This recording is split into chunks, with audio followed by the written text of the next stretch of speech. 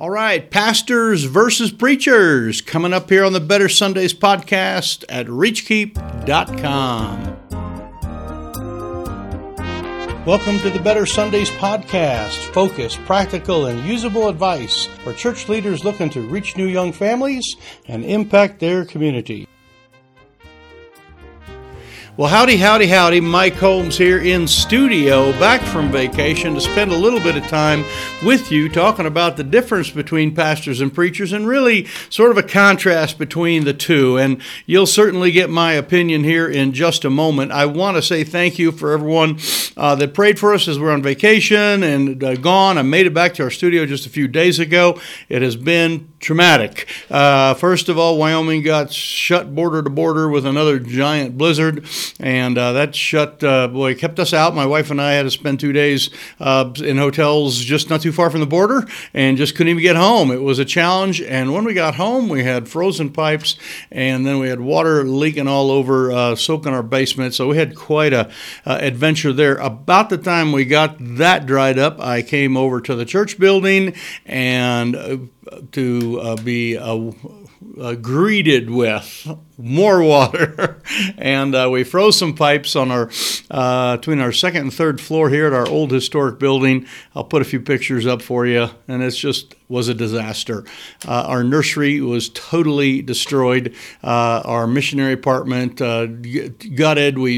Today we had huge work group, stripped it down to the studs, all the drywall shot. I mean, it's been something else. So anyway, but I am back, and I feel like I have been out of sorts for a couple of weeks with the traveling, and our thing at the missions project on the reservation went really well, and I'm excited about that. And just had a great time with my parents. Some of you know I went to see my parents, and that was good. Spent some time with them. I am, though, back to being Mr. Reachkeep, and I feel like totally disconnected for a couple of weeks here. It has been a real challenge, but back in studio and ready to go. And we want to talk about pastors versus preachers, okay? Not that we get them in a big room and have a big rumble, okay? Not that type of thing. And many times pastors and preachers are synonymous. In fact, there's a huge amount of overlap. And I'm going to play a few word games here with you that will kind of challenge you. The idea of a pastor is really someone that has he's a preacher with his shoes on, with the work gloves on, with the grit, with the application, with the tools in the hand, in a sense. And many times pastors are just the guys that are really taking all the things that we preach, and of course they have to preach and they have to be good at it. Pastors do, but they take all that and they get it down to the toolbox level. They get it down to where people are needing because they view everything different. Many times a pastor or put it this way, a preacher will view the text, the historical accuracy, the syntax, the alliterations, all the different things that a preacher can do with a text, and that's a very good thing. But a pastor has to do all of that, as well as at the end of the message, make it all apply to all these people with real names and real numbers. I mean, the real people who are out there. And so a pastor is kind of a preacher on steroids in a sense. Now, I think you need to be a good preacher, and we're going to talk about that with our 9 fundamentals. We have a lot of things that will be coming up here. They're going to be very helpful to help you be better with your illustrations, better with your engagement, better with, kind of the whole, the idea of creating a thirst for a message and creating like an introduction that is not just sort of like a paragraph or something ahead of time to kind of set the message up, but creates the thirst and the hunger for, and then you come in with the message and solve it. So we're going to go through all sorts of different things in our training coming up. But a pastor is someone that has to do all of that preaching stuff. But then they've got to, at the end of the day, they've got to make all this stuff work. They've got to spend time with the people they preached with. They are in the trenches with these people. I wrote a variety of different things here. As many times the church is known for its mouth, okay? We always, the news will talk about the preacher said this, the preacher said that. When you have a pastoral mentality, the church starts to be known for not just its mouth, but its hands and its feet and the action it brings into the community. And we firmly believe that you need to be engaged in your community. The book of Acts, these people, it says that they listened to the apostles' teaching and doctrine, and then boom, boom, boom, boom, boom, boom, boom. You read the rest of that in Acts chapter 2. All the application was going on because the guys in Acts chapter 2 were not just mouthpieces, but they were the hand pieces. They were the feet. They got all these other things going, and the Lord just really blessed in that community. And we want your church to be that way too, where it is not just, you are not just known for what you say, but you're known for what you do. And very, very important thing. And a pastor is a preacher who is known for what he does as well as what he says.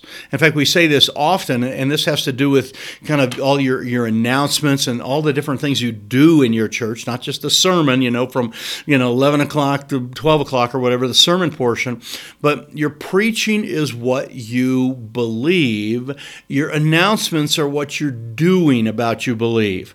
A preacher oftentimes has to deal with the sermon. A pastor has to deal with the whole package. The announcements should be very, very important to you of the things that you are doing, because they are the application. And by the way, if you're making announcements about things that are not important, then you need to rethink some of that, and we can talk about some of that too. But this is the idea that we are the hands and not just the mouth. I wrote down a couple other things. Pastors are more consumed often with the people, okay? They love their library. They love their books, they love their commentaries, and they got them all on the wall. There they are on the wall. Got all my stuff on the wall. But I also got a town full of people. And they don't prioritize a library over the people that are out there. A pastor is more consumed, or often more consumed, with this idea of the restoration of just the human wreckage that he sees all the time than he is caught up with, alliterations and the fine-tuning of some of those things. You cannot forget that. A pastor sees the lame and the maimed, the blind and the halt, as well as the historical context and the accuracy of the scriptures.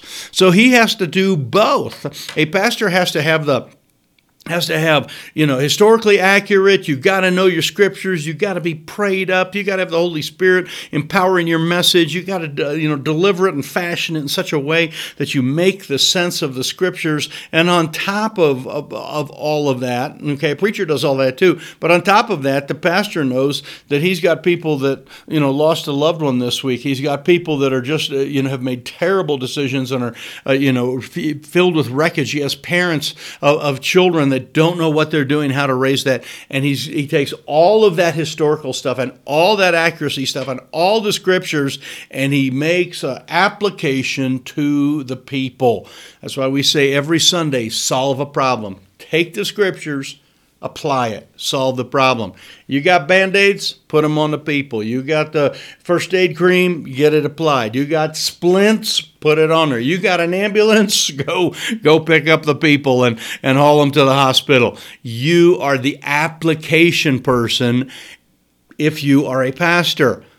Preacher, you do a lot of that stuff too, but a pastor has that application. Now, many times when preachers, you are just brought in as a visiting preacher, okay? And that we're not talking about like just a visiting missionary. Understand that you're only there once, or if you're there. I come in to train lots of times, and I train at church. We go through worker training. We do all sorts of different things with their workers. I spend all sorts of time training, and in a day or two, I'm on the road and I'm gone. We're not talking about that, but we're talking about the preacher that gets caught up in just his skill set of preaching, and he starts to forget that there's something else going on. Let me give you an illustration, and this is kind of the danger of being known as a preacher or a pulpiteer and not having the application to it.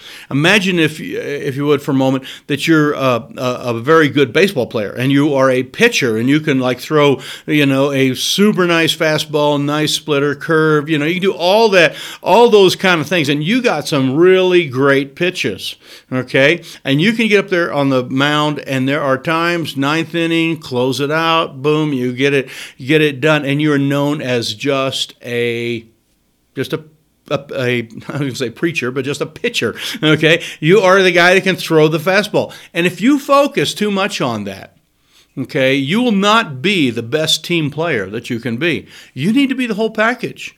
You as a pitcher, okay, you spend half of your time, theoretically, half of every baseball game, you're on the bench. And on the bench, is that an important place? Absolutely.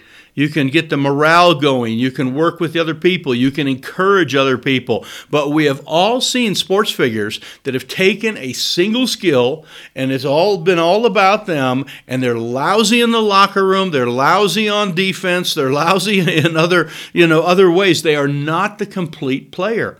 The pastor is the complete player. He can do it all. He makes it all happen. He oversees this and this and this and this. A lot of that would be delegation. A lot of that would be having people help you do it. Building your team with your church. Other topic for different day here. Okay, not saying you got to be the man that does it all, but a pastor sees way farther than just a sermon. A pastor sees beyond 12 o'clock and that last little thing in that invitation or whatever. A pastor sees way beyond that because he sees the people that are out there hurting. Years ago, I worked with a guy that was so incredibly cross-trained. He could do everything. He was an amazing guy. He was an old logger, and he had asked me to help him do some, and I kind of sort of ran into him and asked him if I could help too. Help him cut some firewood and do some logging, and had never done anything like that. It was the middle of winter, had some time off, and so I spent some time with this guy named Jim Paddock. He was a cool old guy, and he was a logger that spent all sorts of time sharpening his chainsaw.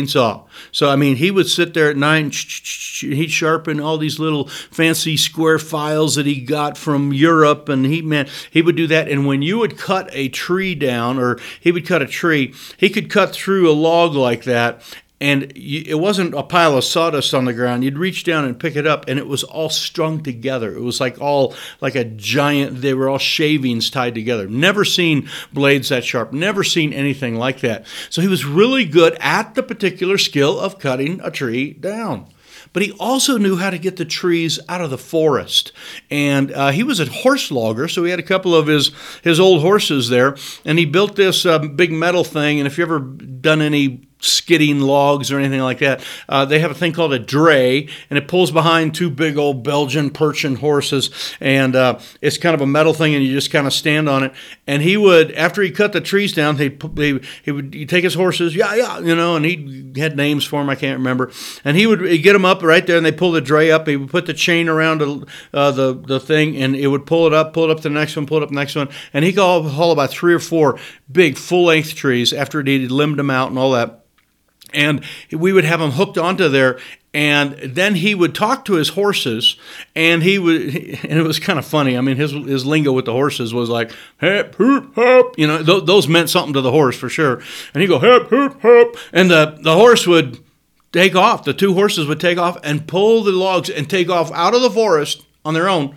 And the first time we did it, aren't we going with them, the logs? Aren't we going to ride on the dray and go with them? And no, don't worry about it. His wife was down at the landing about a mile and a half away, where we're out of the woods, where the logging trucks would eventually come and get the logs.